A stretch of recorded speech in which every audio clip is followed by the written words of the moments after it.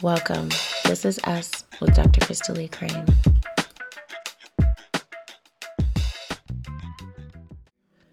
Please note that this interview was conducted over the GTL phone at Pendleton Correctional Facility. Obadiah Ben Yisrael, formerly known as Christopher Dwayne Peterson, has a complex and controversial story that revolves around a series of crimes committed in Indiana during a short period in 1990. Born on January 20th, 1969 in Gary, Indiana, Obadiah later became known as the Shotgun Killer due to alleged involvement in a spree of murders involving a shotgun from October to December of 1990. Although originally described by a witness as a clean-shaven, slender, white man with long, stringy brown hair, Obadiah, a black man, was eventually linked to the crimes through nefarious means. The trials surrounding the shotgun killer spree involved multiple defendants, multiple murder charges, and multiple venues, which made the legal proceedings complex and contentious. The story surrounding Obadiah's case is controversial for several reasons. From the discrepancy between the initial suspect description and Obadiah's appearance to the illegal arrest that impacted the admissibility of evidence, there were several significant factors that influenced the trials.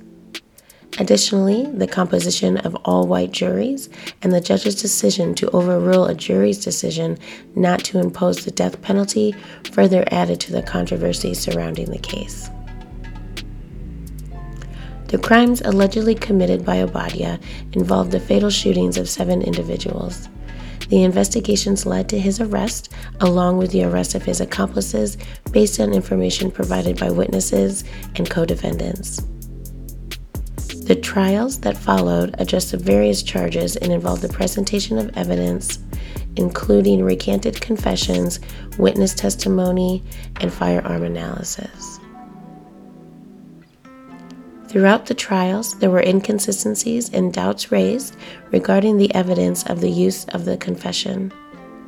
Jurors expressed concerns around the reliability of the confession and pointed to flaws in the investigation, such as the failure to collect fingerprints from the shotgun and the handling of the crime scene. These factors, among others, influenced the jury's decision in Obadiah's trial, resulting in both acquittals and convictions. This case serves as a chilling reminder of the dehumanizing and corruptible system of justice we have, and the nature of criminal cases and the challenges faced in the system when attempting to arrive at a just verdict. His story highlights the importance of thorough investigations, fair trials, and the diligent pursuit of justice for all parties involved. Today, we will hear his side of the story and what is needed to get justice for him and the victims' families impacted by the murders. Rescue Me. All right, this is a song co-written by me and Arun. And it speaks for itself. Y'all rescue us from the madness that's going on in this world. I've been walking lost for years. In my lifetime, my soul has shed so many tears. Can you share with our listeners about who you are? I'm a conscious, loving, caring, astute, spiritual man having a physical experience. And I'm constantly evolving from a flesh man, from my lower self into my spiritual self. So when I look at the world, I don't look at the world through physical eyes. I look at the world through emotional eyes and through spiritual eyes, and instead of the things that are occurring with myself in the criminal justice system and the things that are occurring out in the world, it's not making me hard. It's actually making me more compassionate, because the people who are experiencing such trauma are not really realizing the trauma that they're experiencing.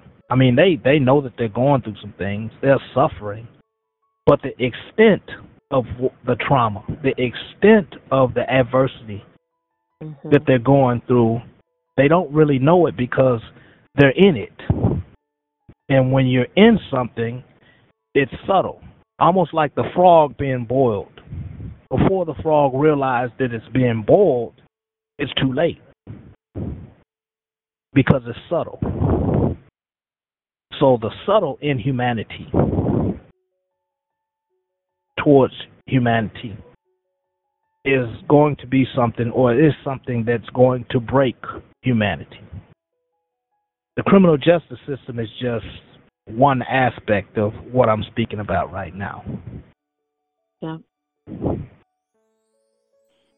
And let's dive into that, because I really want folks to know what you are doing for your but also justice for the people who've been harmed.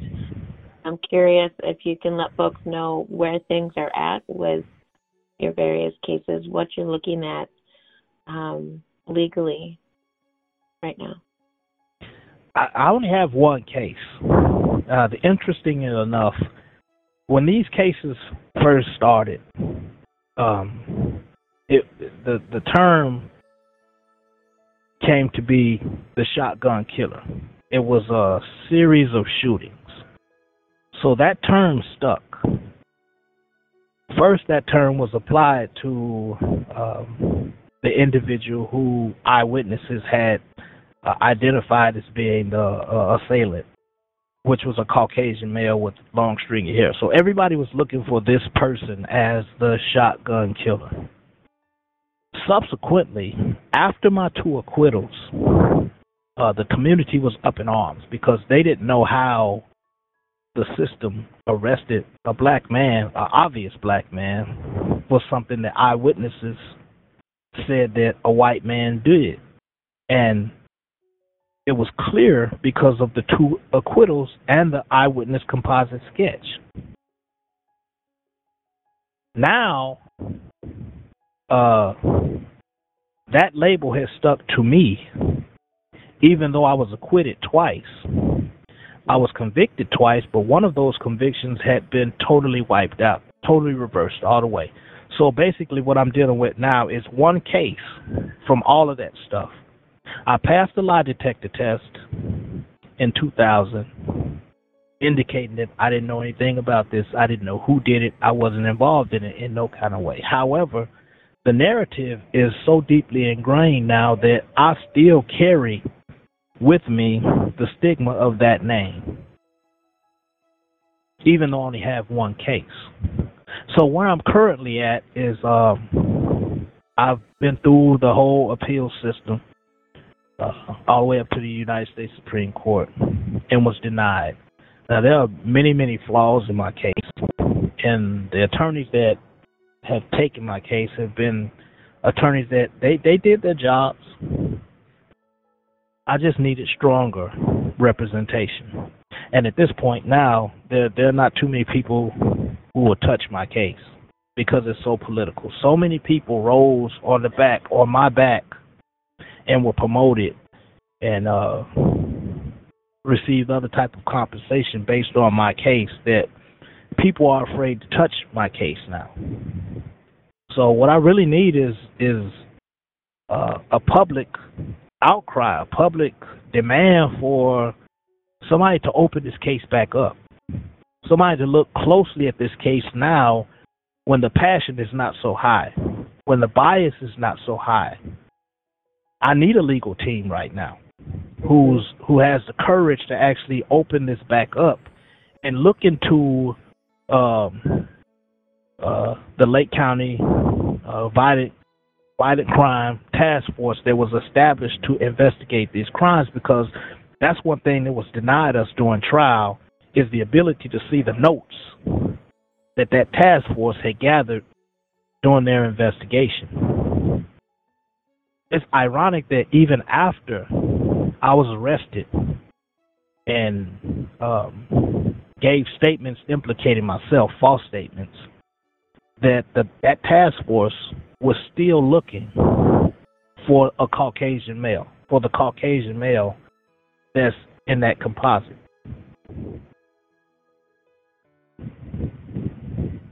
So I say these things to say that I need somebody who's willing to actually put in the time to sift through the carnage, the record, and actually realize what had been done.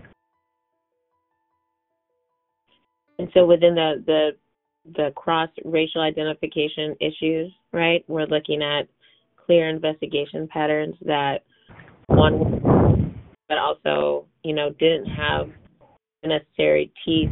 And we already know that historically in present day, happening right now, they're using black and brown bodies to validate the criminal justice system that has become about profit, right? Oh, yeah.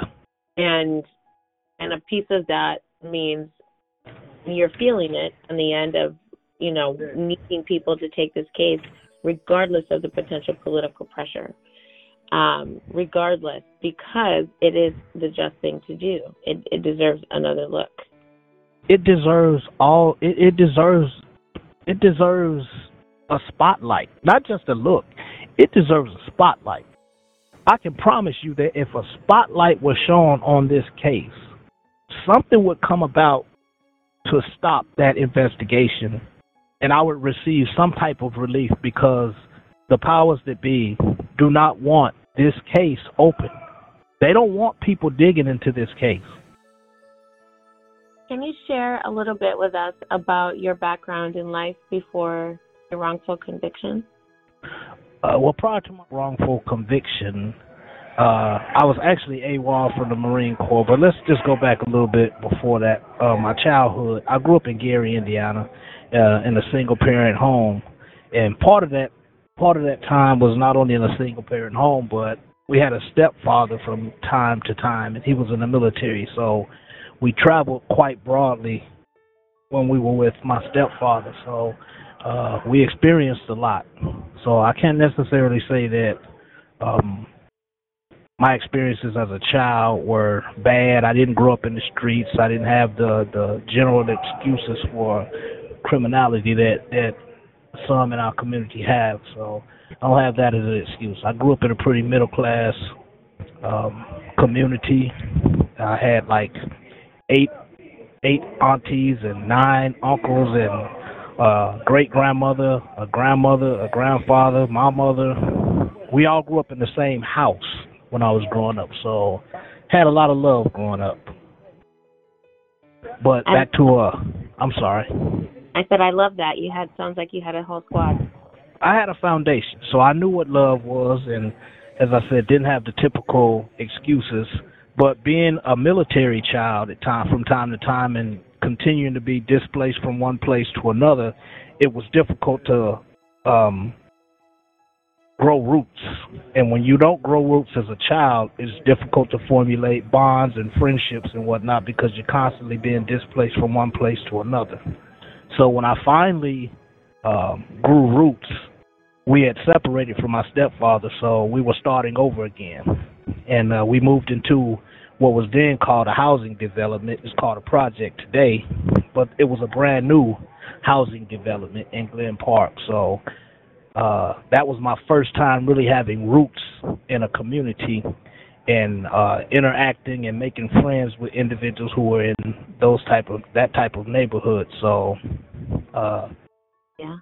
in that type of neighborhood growing up, education was not really enforced. It was not something that friends at that time saw as cool in the community. So I would read during the daytime, had a bookmobile card and everything, and then during the nighttime, I would be in the streets at an early age, like 12, 13, 14 years old. And being that my mother was a single parent and she worked 2, 3 jobs sometimes trying to provide for us, it was kind of like easy to be in and out of one world without her really knowing that. Yeah. So I never had a criminal record. I was like one of those smart criminals. So I never had a criminal record, whereas the ones around me did. I came to a point where I was 17 years old where I could have went in either way.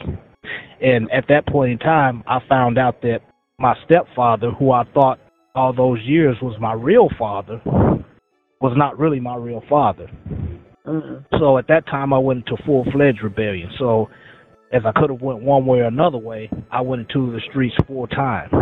And I got into a little trouble at 17, which forced me to make the choice between going to juvenile detention center or enlisting early in the Marine Corps, which is what I did.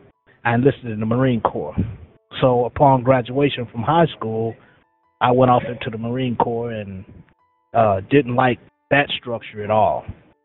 So 2.5 years into it, I ended up going AWOL and ended up being on the same streets that I tried to avoid when I was 17 or 18 years old. Mm-hmm. So this is how I came to run into the individuals who I would eventually catch a case with. Yep. And that's, I'm really glad you're sharing in that context, because a lot of it is about who we're around and who we're associated with at times. Oh, yes. And so thinking about then, so now, how did you define community at that time? And how are you defining community for yourself right now?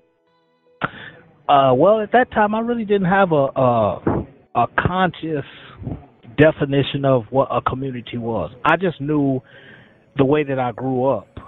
I grew up at a time where the neighbors down the street had permission to discipline you if they seen you doing things, and then they would call your parents, and then when you got home, you would be disciplined also. So that was my vision of what a community actually was. I just didn't have a working definition or a conscious ideal that that's what that really was.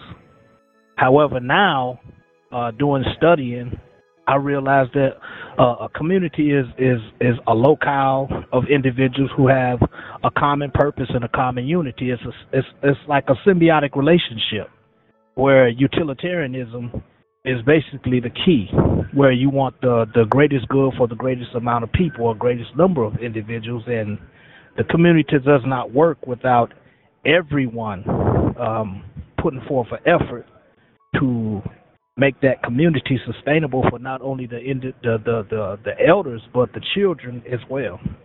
Right. And that's a good word. I like that.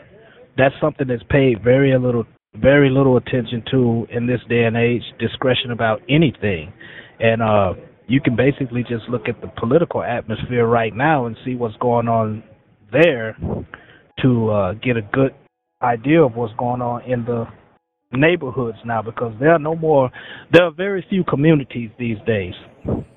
So it's going on in the neighborhoods and going on in various cultures and subcultures these days. So many tears, y'all. So many. Selfishness and arrogance has caused my exodus from you.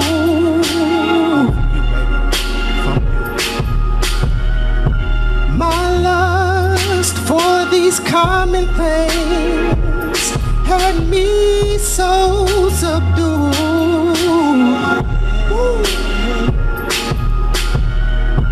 I know that I'm a man, I'm not perfect. Although you've shown me your will and your purpose, it's like my soul raised a war that was worthless. Now I'm hurting.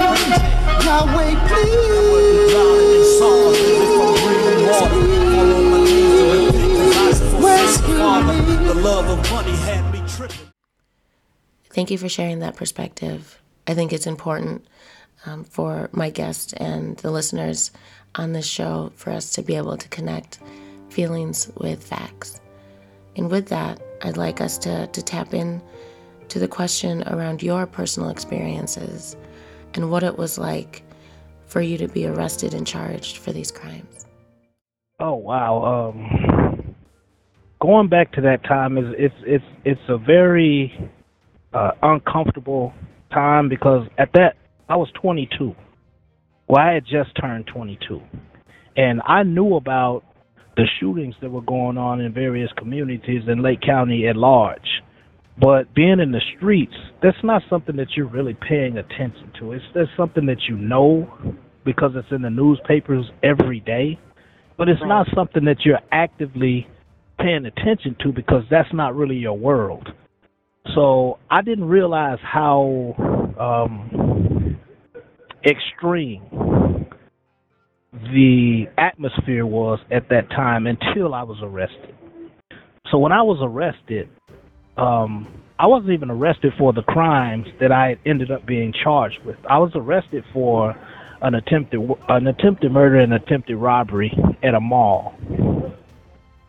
So, to my surprise, on the way to the police station, I wasn't being questioned about the crime that I had been arrested for. I was being questioned about the crimes that I had read in the newspaper and didn't have any feeling one way or another about because I was so far removed from it, but it became real at that point. So fear began to set in, and I had never been arrested and experienced anything of that magnitude.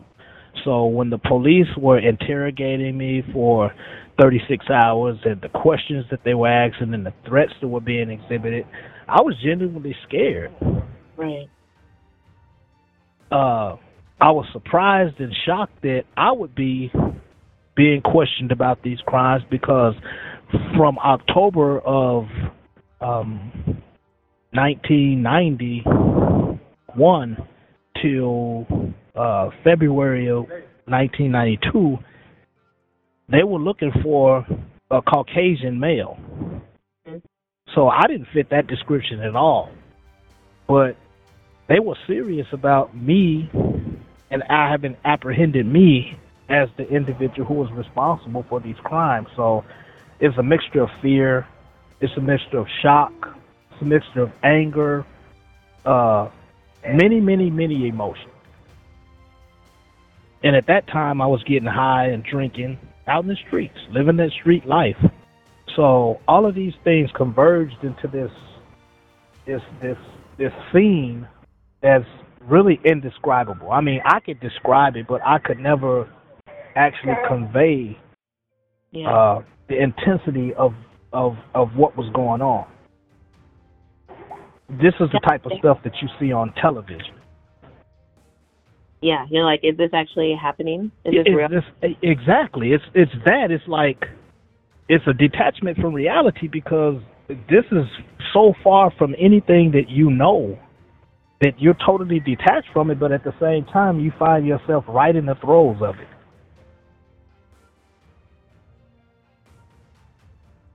You come to that point of even detached acceptance. At some point in time, I did because it was relentless. The questioning and the threats and just the overall intensity of interrogation after denying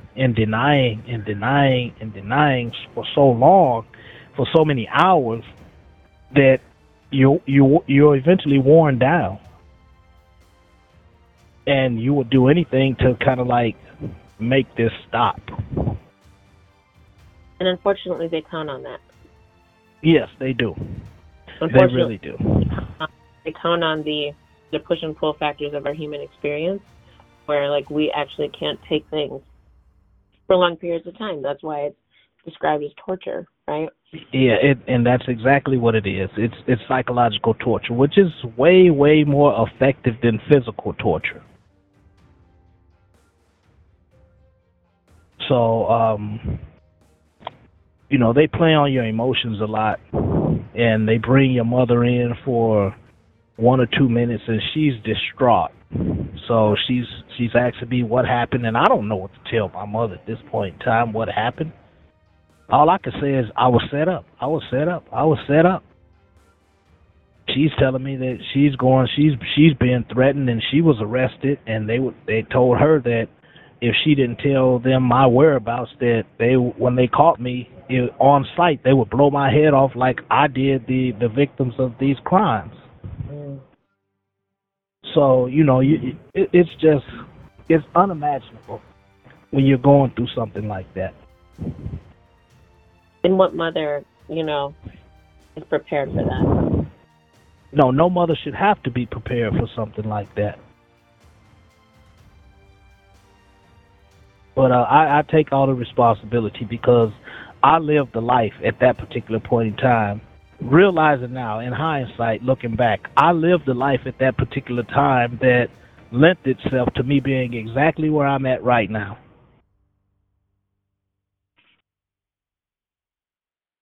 And I hear that responsibility in your voice, right, and in your tone. And what does that mean to you? And what do you want people to understand about what that responsibility looks like? Accountability is big. I mean, for every action, there's an equal and opposite reaction. And we have to realize that no matter what you do, no matter what decision you make, there's a counter to that. There's a consequence for every decision that we make. So we're in control of every action, but the reaction we have no control over at all. So holding myself accountable for the type of life that I lived and me ended up where I am goes a long way in allowing me to endure what I'm going through right now, because I did do things. The initial crime that I was arrested for, I did that. I caused people to suffer. In my haste to make money and have material things and base who I am on what I have, instead of earning it, taking it from people and creating victims. So I take accountability for all of that. I take responsibility for my role in causing harm to my community and harm to people who did not deserve to have harm visited upon them, simply because I wanted to satiate my ego. My mama told me through her tears I wasn't living right. Smoked to numb the pain and cloak the shame beneath the garb of night. But what's done in darkness will always come to light. And what confounds the hardness, the choice of wrong and right. The dreams of Satan's kiss amidst gorillas in the mist. Averse to church for riches, risk to risk, cause ignorance was bliss. The cause and that effect was this. Time to pay and reminisce and fix the way with things I missed and wrote the legacy of Chris. So that's big to me. Personal accountability and responsibility is something that's big to me. I want to tap into that a little bit and talk about the impact of your confinement. How have you maintained and developed your personal agency, and how do you feel like that's brought you to today? All of this is a process, When I was convicted, I had two cases.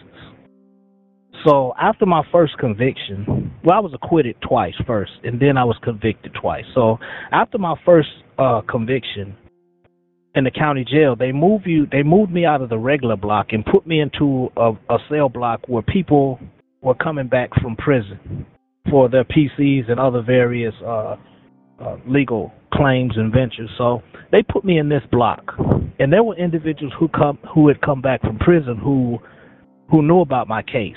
They heard about my case in prison before I got to prison, and I had another case pending, and I had a death sentence at that time. So these guys had come back from the penitentiary, and they were educated, and I had never seen men, in particular black men, that educated, and it fascinated me. So my education started right there. My self-education started right there. And everything I could find on anything, I read.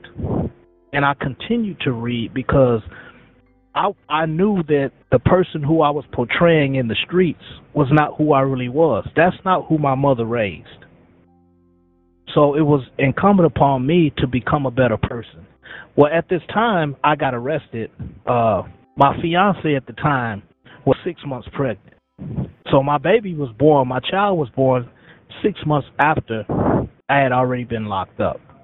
And when I seen my daughter, the very first time I seen my daughter, it did something to me. It made me realize that if I was going to provide her with any type of structure or life, I had to be a better person. I had to take agency and responsibility for myself. I had to learn as much as I can because I couldn't give her anything if I didn't have anything. I couldn't educate her or tell her anything about the world if the only thing I knew about the world was the 4 square blocks of the quote-unquote neighborhood or the community. So I wanted to extend my education in a manner that I seen myself in the things that I was learning. And from that point in 1992 to this point in 2023, learning has been a constant quest for me. Education has been a constant quest for me because that's something that no one can ever take away from me. It's your birthright. It's definitely my birthright. It's everyone's birthright. Mm-hmm. And in this day and age when anything that you want to know about, anything that you're inquisitive about, is right at the end of your fingertips. Google. Anything is possible to learn. Anything is possible to know just that fast. So I have to learn the hard way, the old-fashioned way. Books. There's no Googling things. I have to learn that way. So I don't understand how this could be the technological age and you have all of that information readily at the end of your fingertips and the world be like it is now. And they still don't use it, right? They don't use it, or if they do use it, they're using it for something that that is not going to progress you any further than your flesh. We can thrive. Yeah.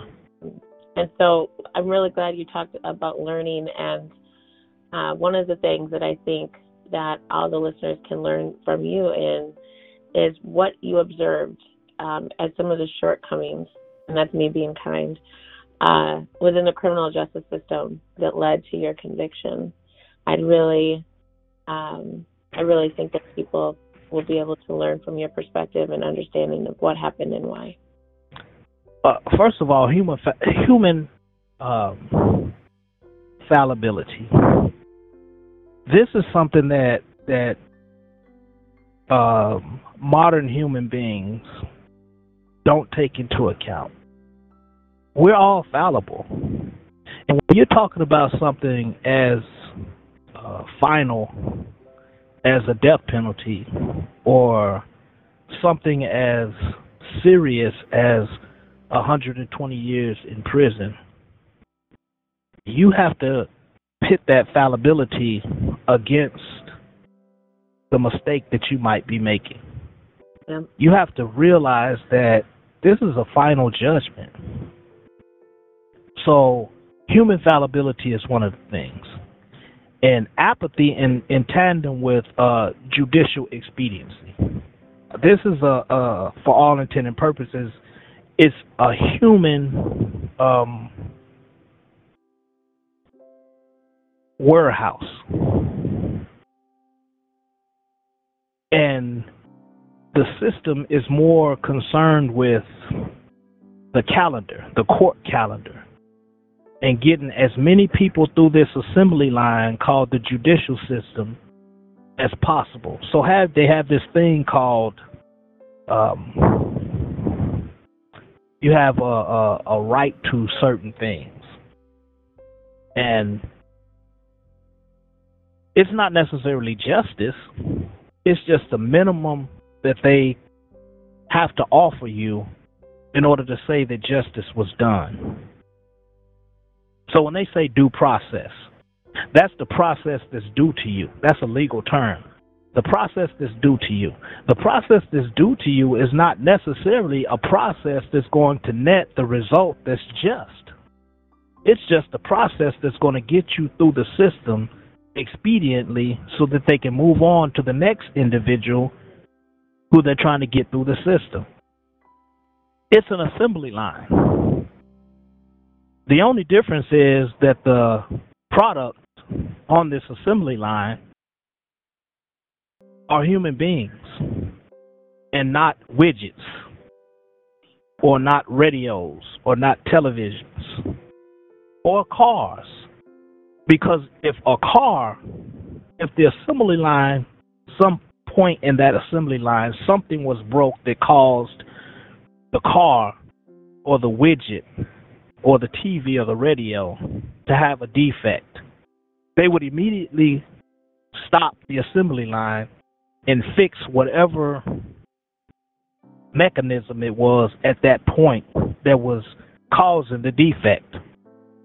But with human beings, the assembly line is not shut down when there's an obvious defect, like wrongful convictions, like individuals who had been on death row for however many years, and then 20 years later, they found out that this individual didn't do the crime.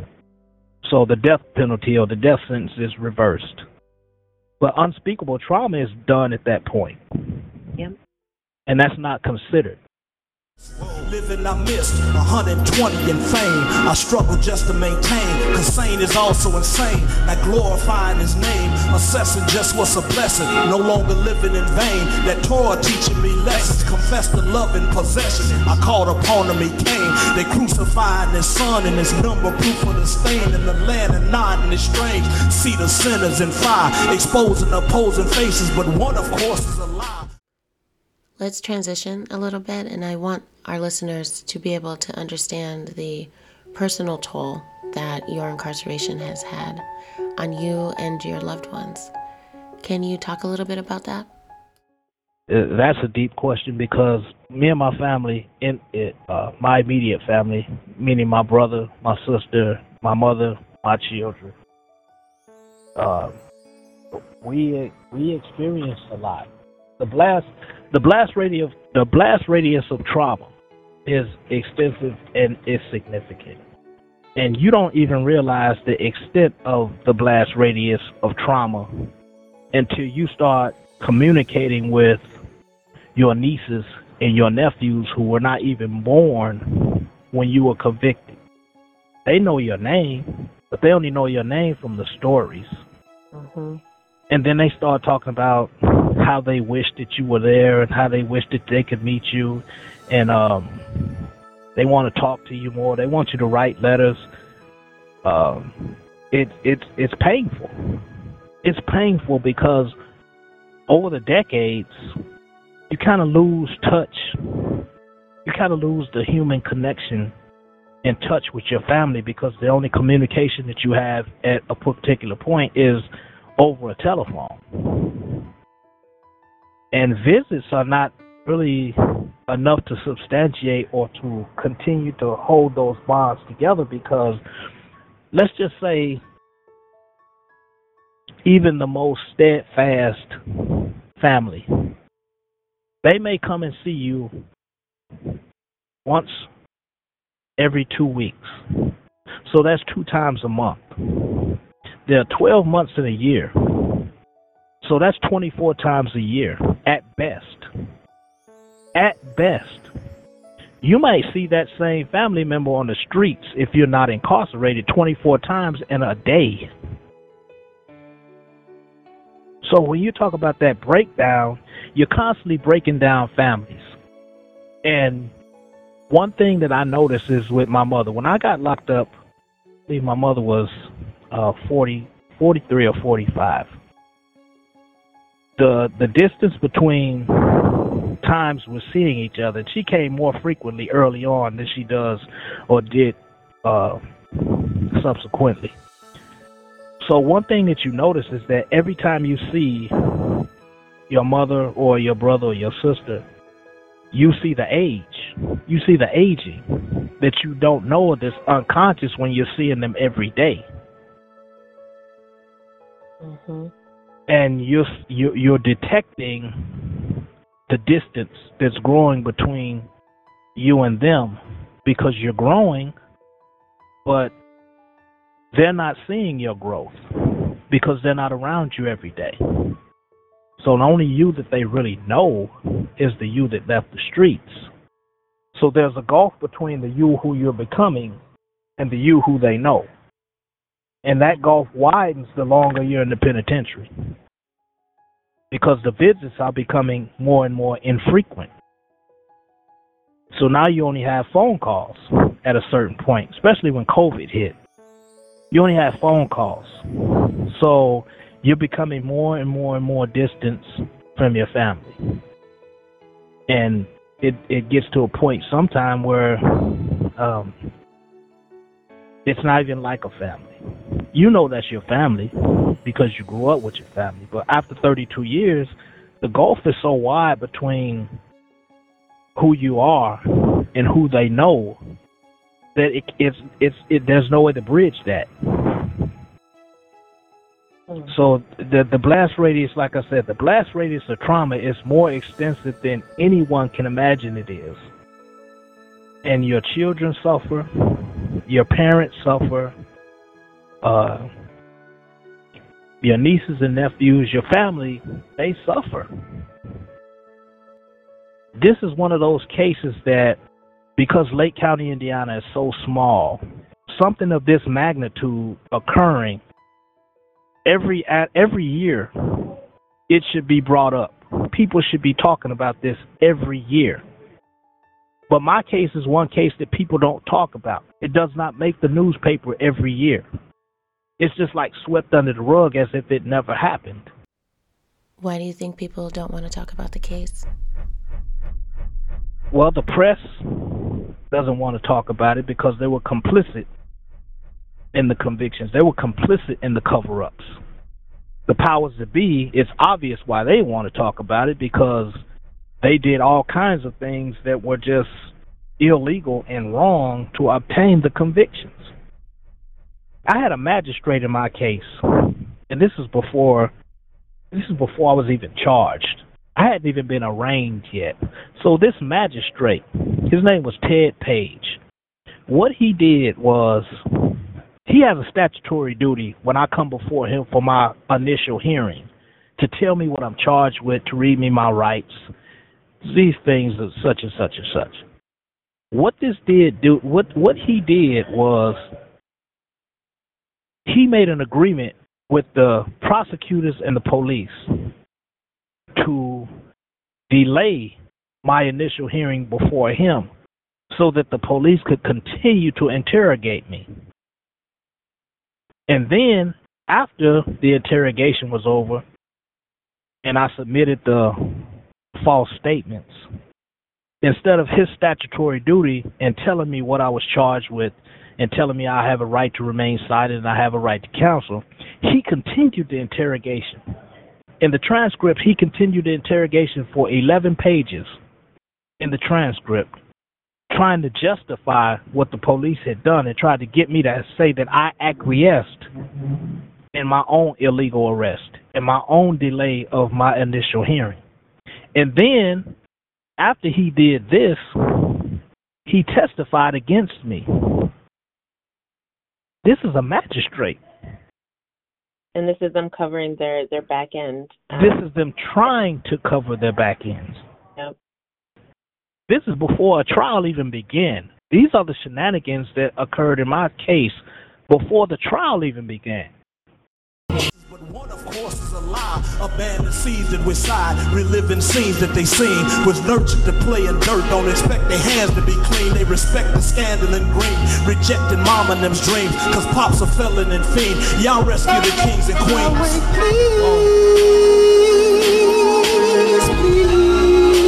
Please, rescue me. Rescue me. Get me up out of here, y'all. Save me, y'all. Ooh.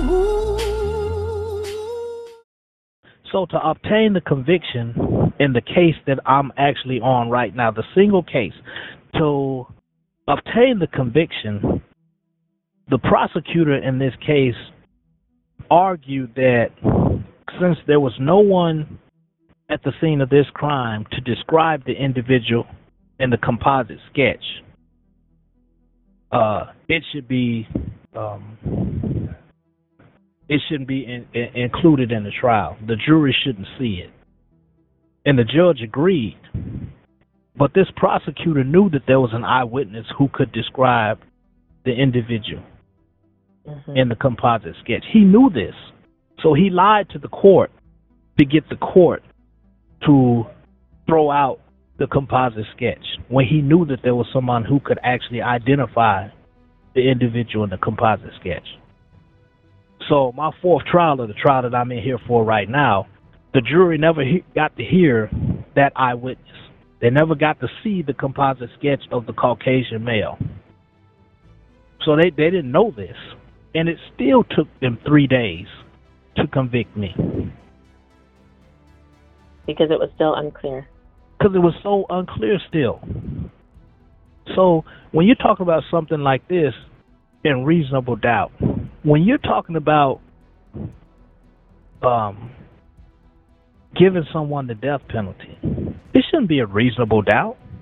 It should be all doubt or any doubt. If you have any doubt, beyond any doubt, that should be the standard. Beyond any doubt, not a reasonable doubt. That encourages and less critical thought, like spoke to earlier, thinking about what makes something reasonable for me is different from you. It's subjective. Yep, it doesn't. That's not just. It's a subjective standard.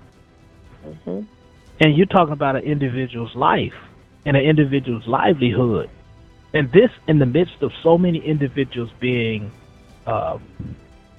exonerated after spending the average that an individual spends, and this is according to a University of Michigan study, the average time an individual spends in prison, wrongfully convicted and eventually exonerated, is 16 years. Wow. And in 2022, this is also a University of Michigan statistic. In 2022, there were 233 exonerations in only 26 states. So imagine if you had the other 24 states, the numbers added to that in just 1 year. If we're talking about 233 in just 26 states in 1 year, you can imagine that. Why is that acceptable? And it's not acceptable, right? Like, and that's our barrier. It's like we might get 1 or 2 out of a state when we need hundreds out of each state, most likely. Right. So me having been acquitted twice, the eyewitness testimony in the trials that I was acquitted in, then you have the composite sketch, then you have the lie detector test, then you have the reversal of one of my cases and both of my death sentences. Why is that not at least cause to say this might be an innocent individual? Mm-hmm. You know, why is it acceptable for me to fall through the cracks? It's not. It's not. It's not as far as what we say, but it is in terms of what's being done. What's being done is actually almost always in conflict with what should be done and what people say should be done. And so what would you like people to do? I know we want legal support. What else can be done? Are there other ways that folks can publicly support you? There are definitely ways that people can publicly support me. We're in the process now of putting together an online petition for individuals to sign. So we want this to be multifaceted. We want the word to spread via social media. We want individuals to contact the Attorney General of Indiana, Todd Rokita, as well as the lead prosecutor in Lake County, who is Bernard Carter. And we just need pressure. We need pressure to be bared upon these individuals to open this case back up. I will take all the responsibility in the world for my part in being in prison and the crimes that I committed, but in no way, shape, form, or fashion am I responsible for any of these shotgun shootings. Period. Point blank. I am not. In fact, if we do an overview of the evidence, it'll point to the people who are responsible for it. If people are courageous enough to do that. And I don't need people to depend on what I'm saying. The record clearly indicates it. It clearly indicates it. It clearly points out that something is wrong.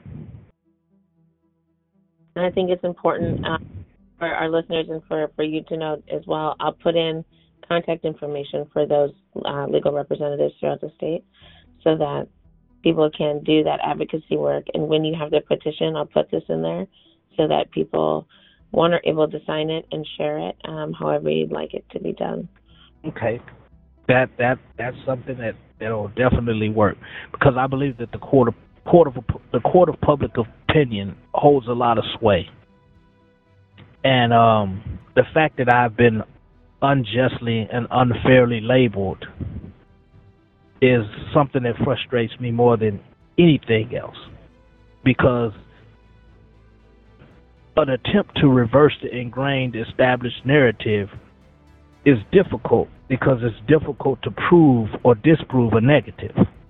Yep. And labels are distancing phenomena, meaning that if you label something or put something in a box for whatever reason, over a period of time, what you put in that box becomes just that. It's nothing more than whatever it is that you label. And most times when we label something to distance it from ourselves or to relate to it based on our own individual perceptions. So when you put me in a box and you say, he's the shotgun killer, that's all I am. That's all people see me as. They don't take the time to investigate why I'm being called this, the facts behind it.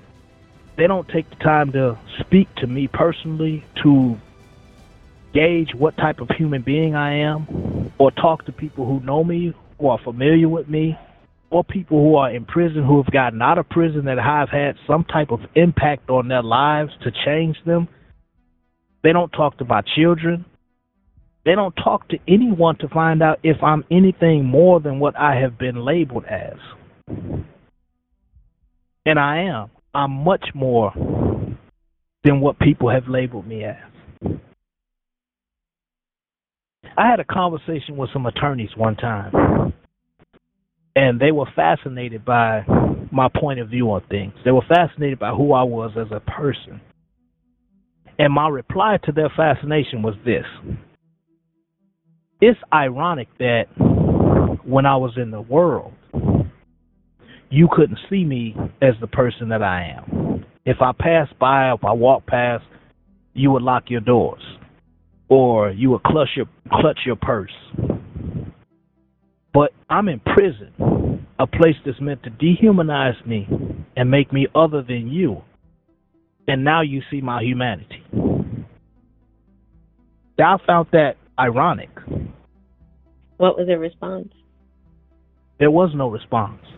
There's various ways that people tell on themselves by how they treat us. And we know that we know how to learn society from that vantage point. We know and learn what we can or cannot do, or what is safe to do in one space and another, based on the level of punishment we get for existing in a particular way. Yeah. That is not what I would like for our future. This is what I know of how we have been socialized in this space. And one of the things I really appreciate about our conversation is, one, just the depth of your understanding of yourself, the clear, like, deep work that you've done on your own growth and personhood, and your desire for the change and to gather the support that you feel like you need, and you have mine. I appreciate that. That's never going to change. I used to tell Leon all the time, I will give out before I give up. My will to be free, my desire to be free, my effort to be free has to be stronger than the desire, will, and effort of the prosecutor or the system to keep me incarcerated. So I will always say that I'll give out before I give up. Leon Benson was released and exonerated on March 9th, 2023, from the Industrial Correctional Facility in Pendleton, Indiana. Leon met Obadia in 2014. I was on death row for 20 years. And in that space, I seen 22 people murdered. And these are individuals who I formed close bonds with. So to experience that, at any one given time, there are 1,500 people nationwide on death row. At the point in time I went to death row, there were approximately 7.7 billion people on the face of the earth. So we're talking about 1,500 people at any one given time, and 7.5 billion people on the planet. So that's not even a percentage of the planetary population that will ever experience anything like death row and live to tell about it in a coherent way, where people not only understand you from an intellectual perspective, but can feel you from an emotional perspective about people being executed, murdered. The murder statute reads, murder is the knowing and intentionally killing of another human being. The death penalty is the intentional knowing and killing of another human being. And even worse, it's premeditated. That's what you get the death penalty for. So the individuals in the state or the establishment are violating their own murder statute.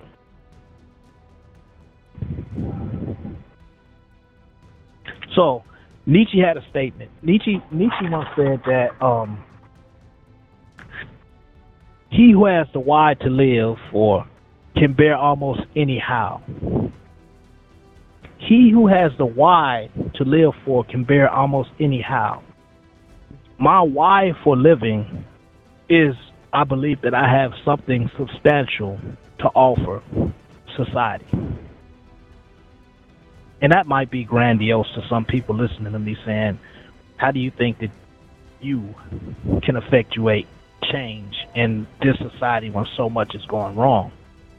It's going to take people who have been through precisely the things that me and Leon and the hundreds of other exonerated individuals have been through to change what's going on out there.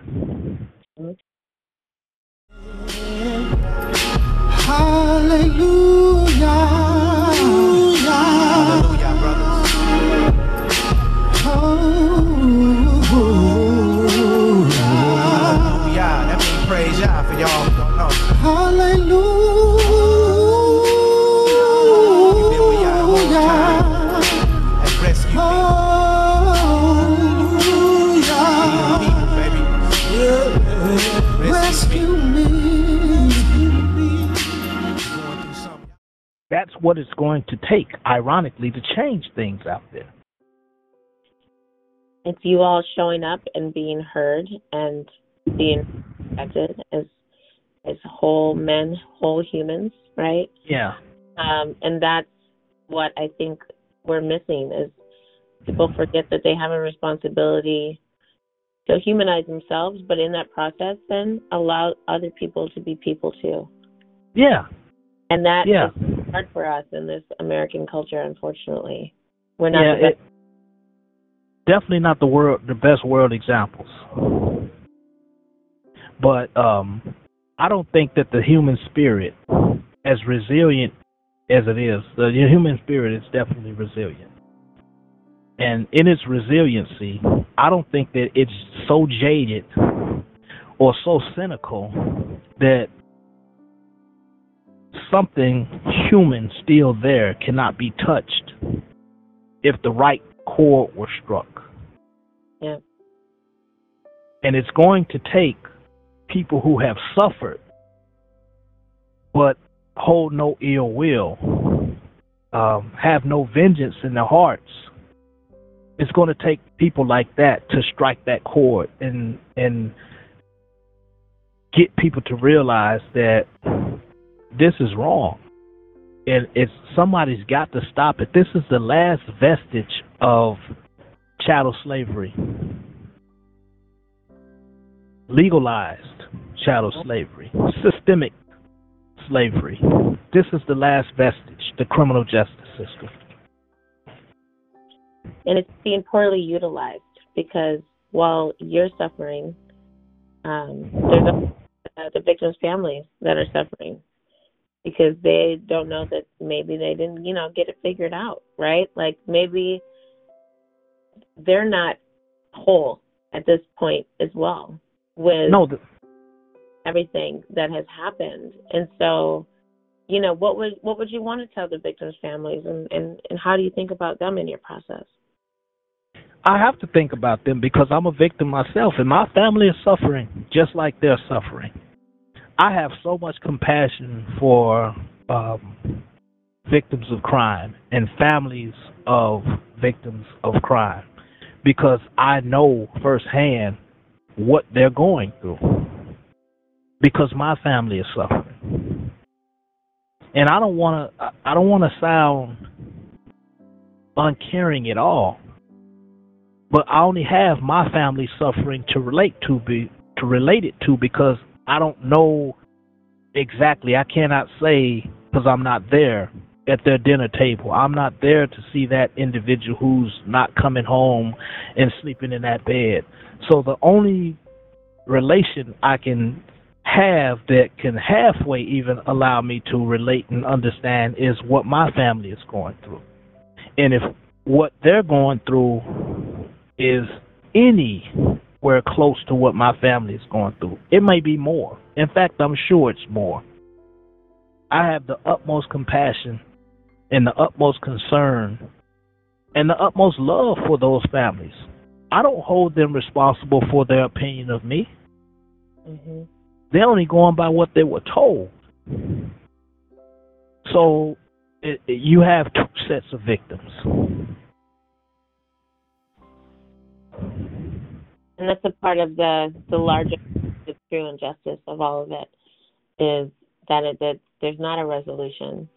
And what I'm very grateful that you've been willing to talk with me and to have me put out this episode to help bolster more support for you and to get your story out because I think it's important. And you definitely have my support in figuring out what next steps could look like.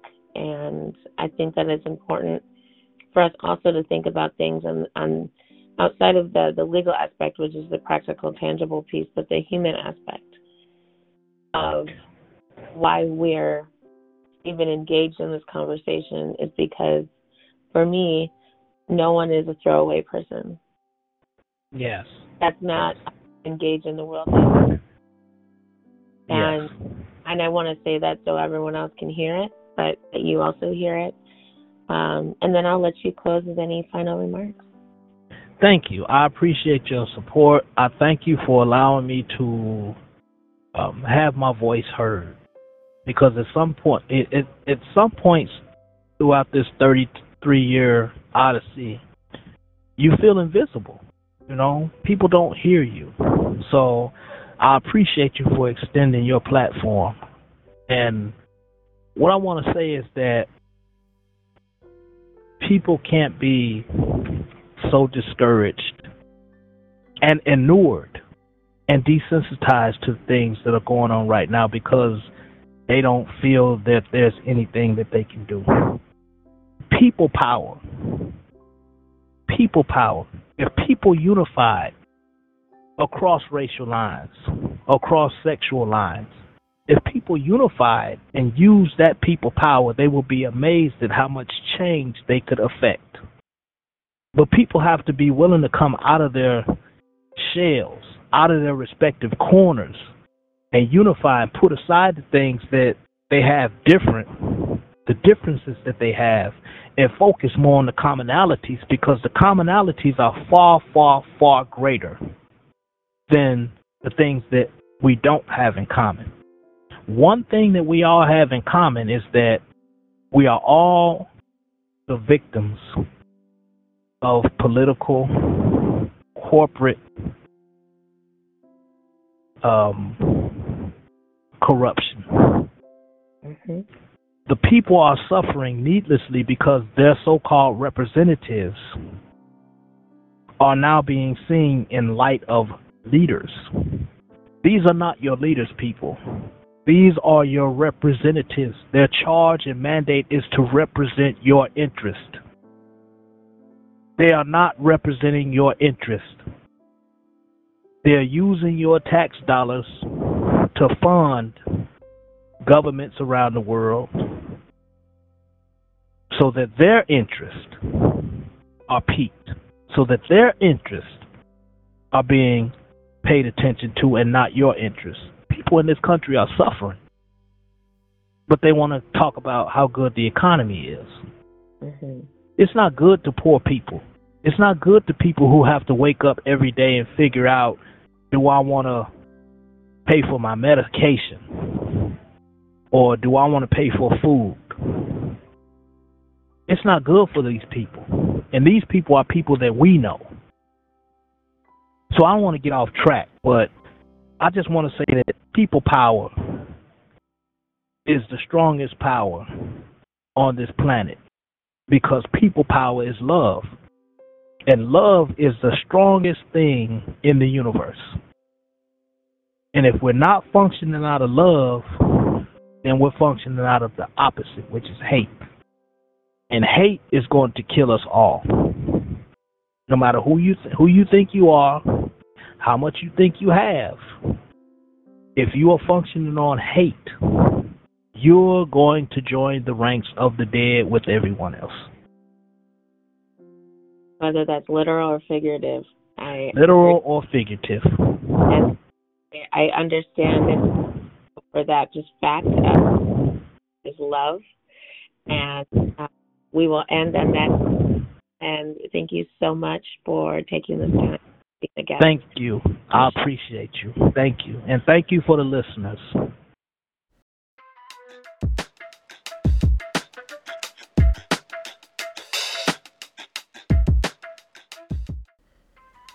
Thank you, everyone. This is your loving host, Dr. Krista Lee Crane, and this is Us.